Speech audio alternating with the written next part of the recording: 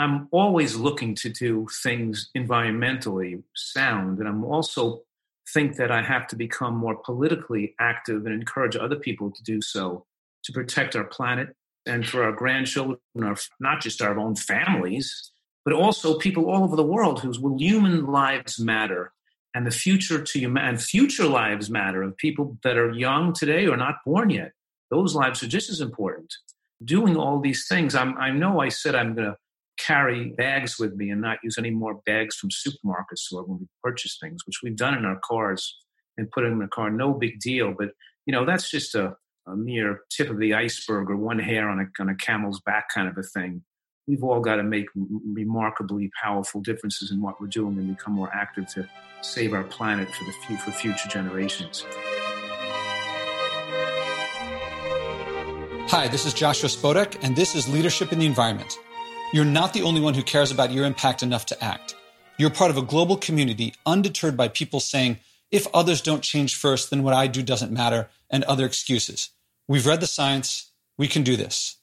This show is about personal responsibility, acting, and improving your life by your values. As guest after guest says, the challenge was hard, but thank you for getting me to do it. I wish I'd done it earlier. Listen on for leaders to inspire you, hear their struggles, and then act. Go to joshuaspodek.com/podcast to commit to a public, personal challenge of your own. You're not alone, and you don't have to wait for others.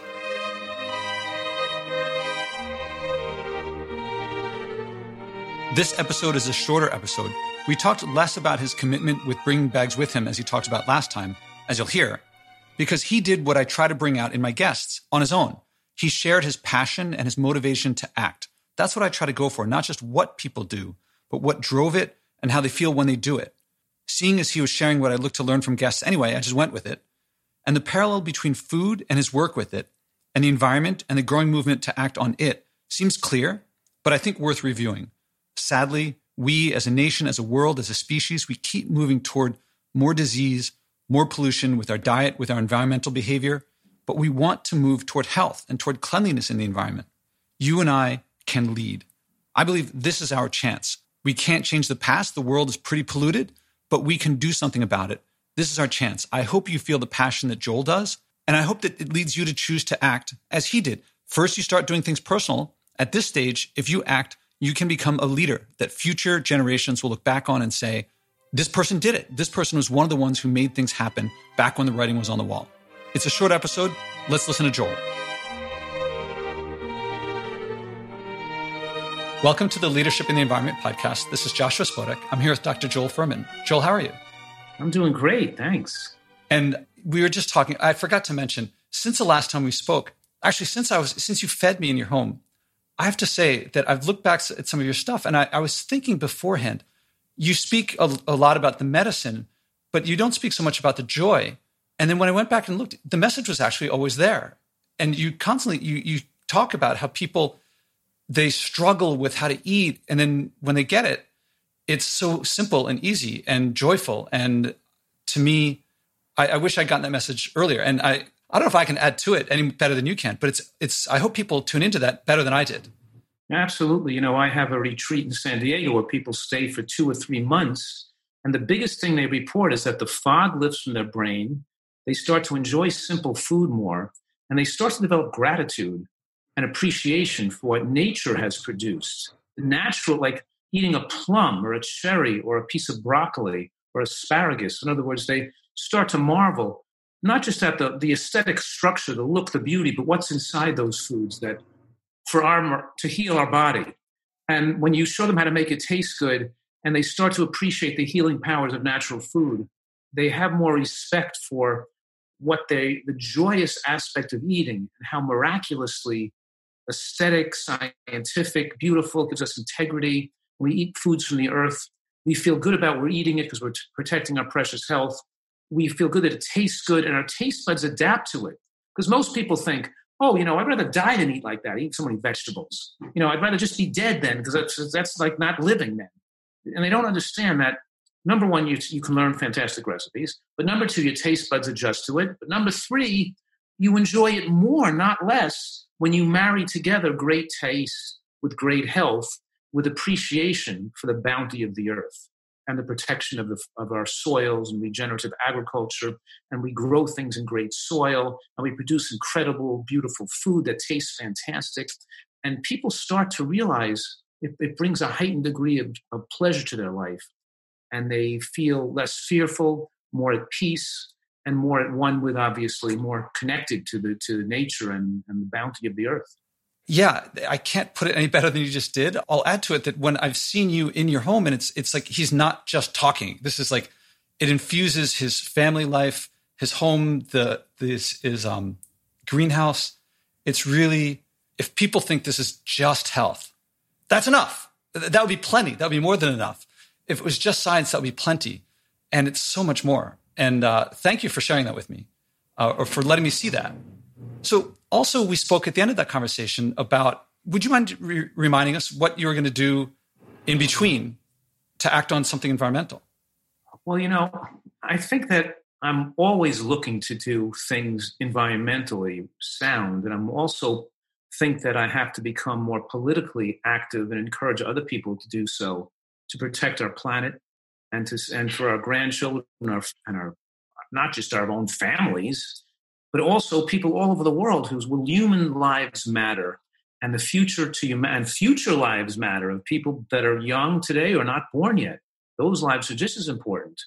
And doing all these things, I know I said I'm going to carry bags with me and not use any more bags from supermarkets when we purchase things, which we've done in our cars and put them in the car. No big deal, but that's just a mere tip of the iceberg or one hair on a camel's back kind of a thing. We've all got to make remarkably powerful differences in what we're doing and become more active to save our planet for future generations. Obviously, it's a finite ship we have. We've ravaged and raped it, and now we're going to be, and the price is going to be accelerated with human suffering and human lives into the future. And I think we have to become leaders, and our nation has to become a leader, and we have to not just be resigned to seeing the destruction of our planet happen. I was just yesterday, my post on my podcast, I do interviews with guests like this, and I also do solo episodes. And one of the things the one yesterday was, a lot of people say, here's one little thing you can do to help the environment, like Meatless Mondays. It implies you don't want to do it if you say, here's a little thing. And I recommend, what's the biggest thing you can do? What's something that future generations will look back and say, this person was one of the people who got it started. This was the person who, when the writing was on the wall and it was very clear, they said, what can I do for the future? What can I do? For me, there's a huge parallel between food and the environment in terms of our behavior relative to it. I don't know if I'll get in trouble for this, but when I see obesity, I feel like it's overproduction, that and over intake, that the food has nowhere else to go, so it kind of piles up. And when I walk down the street and I see litter on the ground, or I go to a beach and I see plastic there, I feel like it's something similar. Obviously, it's very different things, and I don't want to overdraw the parallel. But there's something about, and the flip side to both of these things is that the joy of eating fresh vegetables and only, eating our G-bombs and not getting more stuff than we need is the simplicity that brings to one's life. There's a big parallel to me. I hear you, and I hate to be political, but anything we do is not enough, and we have to change the administration of our government today, because if Americans are not leaders in the fight to fight destruction of our environment and climate change, we're not going to be able to enlist the cooperation of other countries unless we take leadership roles in doing this. So you're right, we shouldn't be. There's things we can't do anymore. We can't control the production of petroleum vehicles and airplanes. We need a whole countries. We need a whole world cooperation to reduce plane flights, to reduce driving petrol vehicles, to reduce destroying our climate, to reduce the production of taking down the rainforests and growing more feed crops for animals and eating meat. I mean, obviously, people have to probably get, we need completely radical change in the way we think. There has to be maybe even some different, some benefits to having less children or not having children. We have to have a smaller population. We have to reduce the population in the earth. We have to not be utilizing so much resources. We have to develop technology to take CO2 out of the environment. We have to stop using petroleum chemicals. We have to stop taking down trees and growing feed for farm animals. We've got to stop eating meats and other animal foods and eat mostly plant-based diets. We have so many things that is necessary we do collectively. And we obviously have to get Trump out of office, and put somebody who's more climate change and environmentally friendly for the future of our planet and the future of the human race, because we're getting to a point of no return if we don't all cooperate, and when the whole world has to start to cooperate. So there's so many things impeding progress in this area that is very, very serious and even controversial and political, which is really unfortunate that people turn it into a political, wedge issue. Yeah. Yeah, it's so partisan, and with this political climate we have, and people just telling, what is political about wanting to save our planet? Isn't that the most important thing? Isn't protecting our environment, our planet, the most important thing? Shouldn't we all be on the same page with this? It's hard for me to grasp how people can just ignore it. Yeah, to me, laws on regulating things that pollute, to me, are like laws that, like traffic lights. No one calls that regulation and red tape that slows us down. Of course, we have to stop at a stoplight. We can't cross the double yellow line whenever we feel like it. No one says that's a problem, because we all benefit from sane traffic laws. And one of the things I'm trying to do is to try to depoliticize environment that no one benefits from mercury in the groundwater. There's just zero benefit to it. And after we finish talking, I'm going to send you links to a couple episodes of my podcast, if you get the chance to listen to them, because I'd love to get your thoughts on the strategy that I'm doing. One of the things I'm doing is bring very well-known guests, leaders in their fields, to share their environmental values, act on them, and share what happened. Because I believe that we have very few role models. Not that that's the only thing that will solve everything, but it's one thing. People quickly point out Greta. Outside her, there's virtually no one who's really trying to keep their emissions below the IPCC recommendations, to really live sustainably and share the joy in it, to share the way you talked about food, to talk about the joy, the connection, the aesthetic beauty, and also all that comes with it. Also, that I've found that to be the case in a staycation, staying close to home and not flying all over the place. And, the flip side to traveling is meeting my neighbors. And they're awesome people, turns out. Right. I lie in bed at night and I think, if there was a polluter dumping poisons into the town's water and people were not dying here in town, but it would travel downstream and kill somebody 50 miles away, which still would be murder. It would still be something horrible. What if it traveled downstream and didn't kill somebody in a different town, but it killed somebody 20 years from now, or killed a whole town of people 20 years from now? What if we're doing now affects people 50 years from now in a different locale? It doesn't matter. It's still the same type of murderous intent, the same type of, what we're saying here is that the lack of attention to details that can destroy the future of our planet is still just as negative, whether it kills a person immediately close by or far away or years from now.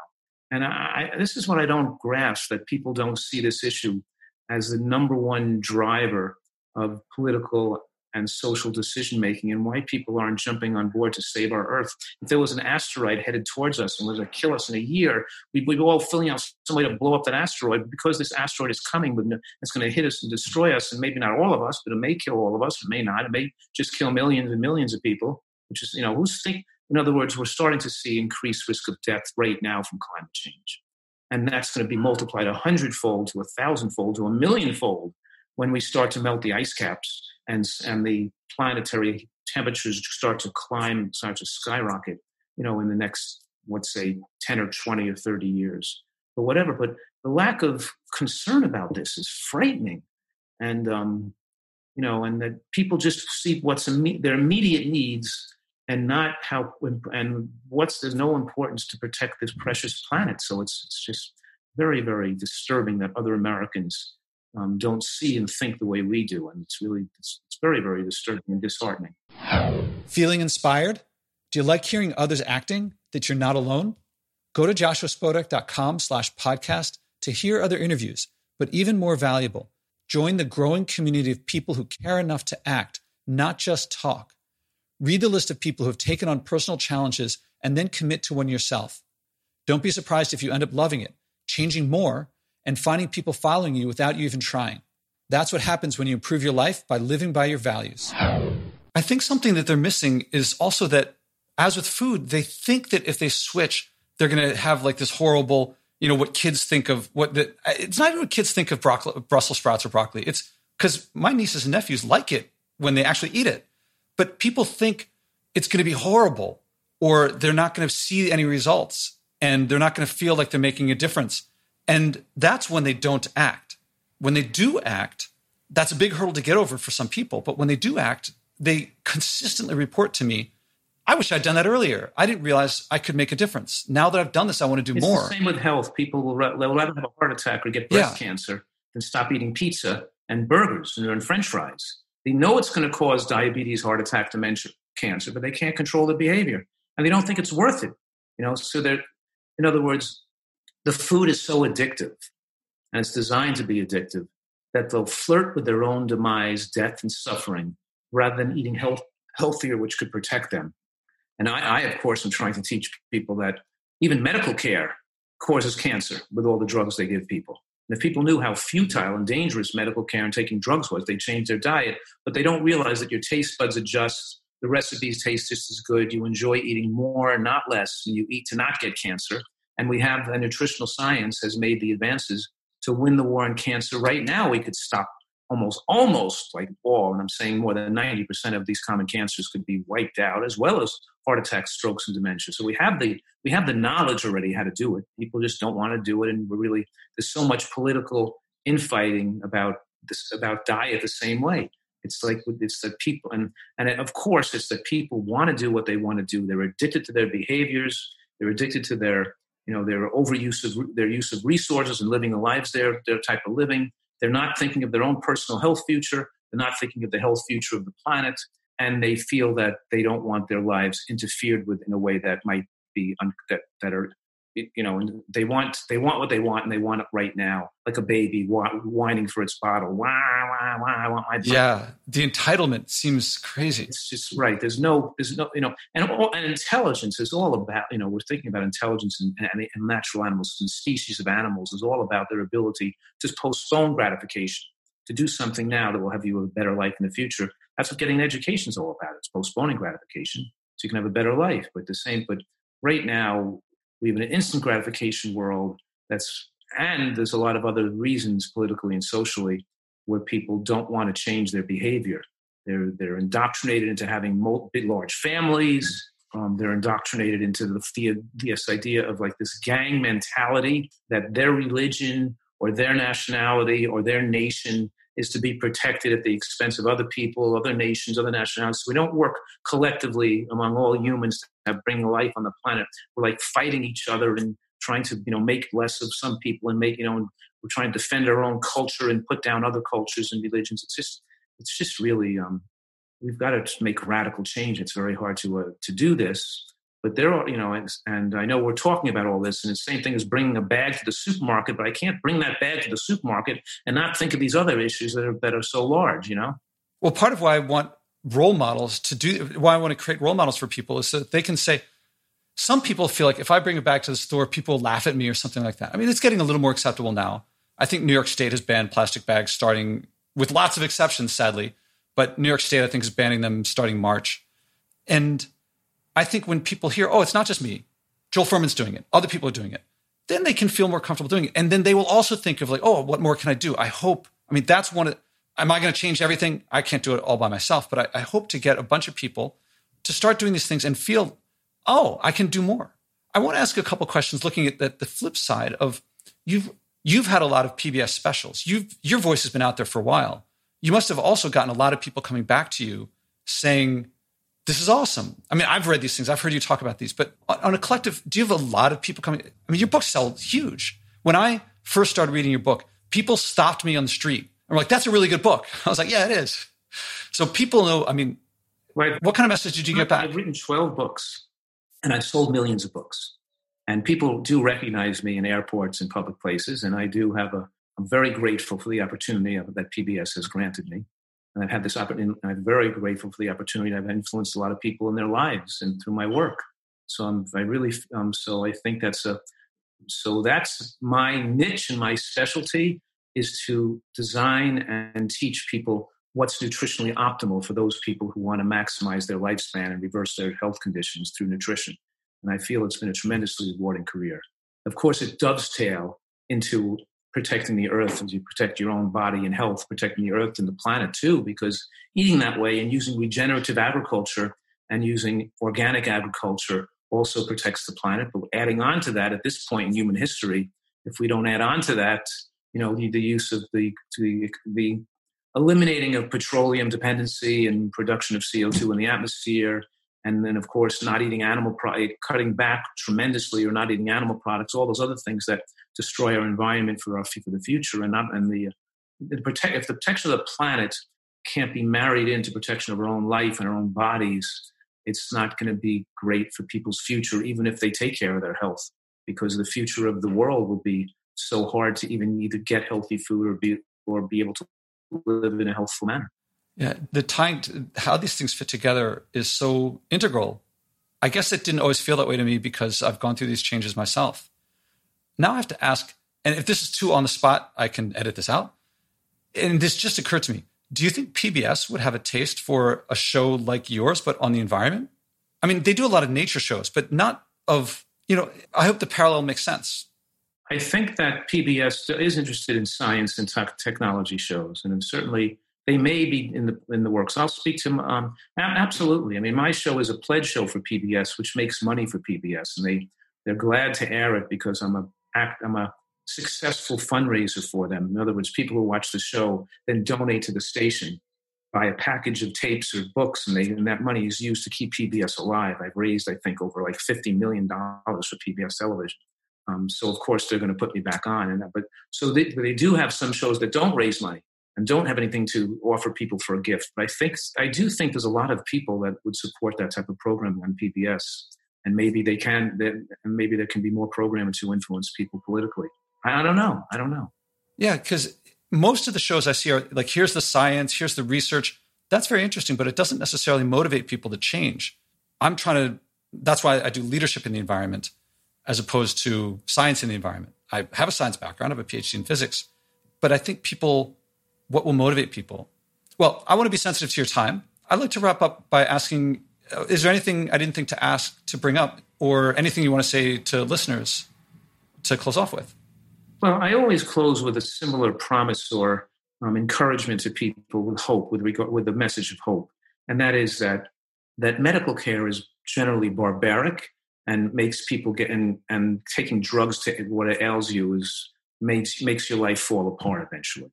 In other words, what I'm saying is if you have psoriasis, I want to give people hope they can reverse that condition and get well. If they have lupus, they can take chemotherapeutic agents for the rest of their life and be in a very dangerous situation, or they can use nutritional excellence and get well. I've seen so many people get well from lupus, psoriasis, rheumatoid arthritis, multiple sclerosis, not just heart attacks, strokes, diabetes, and overweightness and obesity, but in heart disease. Those things we know are reversible when a person eats correctly. Heart disease and diabetes, of course, are reversible. But I'm also saying these autoimmune conditions, as well as fibromyalgia, asthma, and chronic headaches, are reversible.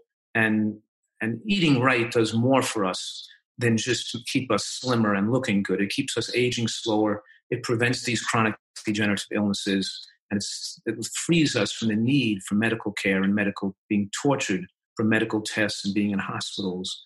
And I think that people don't recognize how much happier, mental clarity, and being at more peace when you eat healthier. So that's my field of expertise, and my message is that eating healthier has so many broad benefits that for people's lives that you have to learn and adopt this. And the diet style that I've designed to ideally give you the most protection and most disease reversal is I call a nutritarian diet. Well, Dr. Joel Fuhrman, thank you very much. My pleasure. Good talking to you, and good luck to you, of course, and all your listeners. Thank you.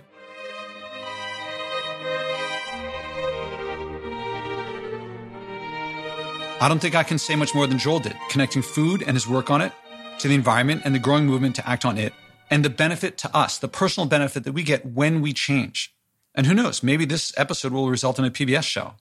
In any case, if you know Joel's material and missed his message of joy that I heard from him, just now, and I'm embarrassed at how deaf and blind I was to it before this conversation. I recommend going back as I did and reviewing it and finding how much he shared about that joy and how much more you can get from it. Well, he says it better than I do, so check out his material.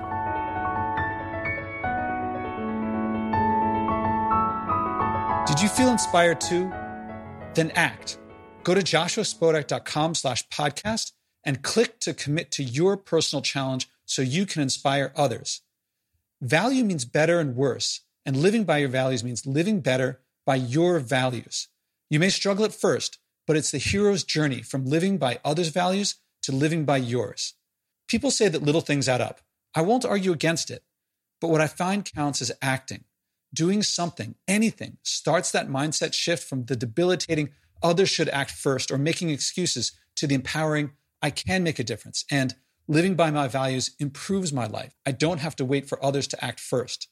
I'm looking for leaders, people who will bring what works here in this podcast to communities I haven't reached. Billions of people want to change their behavior. There's room for leadership, from personal leadership of just yourself to whatever scale you want. Start by acting and changing yourself. Go to joshuaspodek.com/podcast and commit to your personal challenge.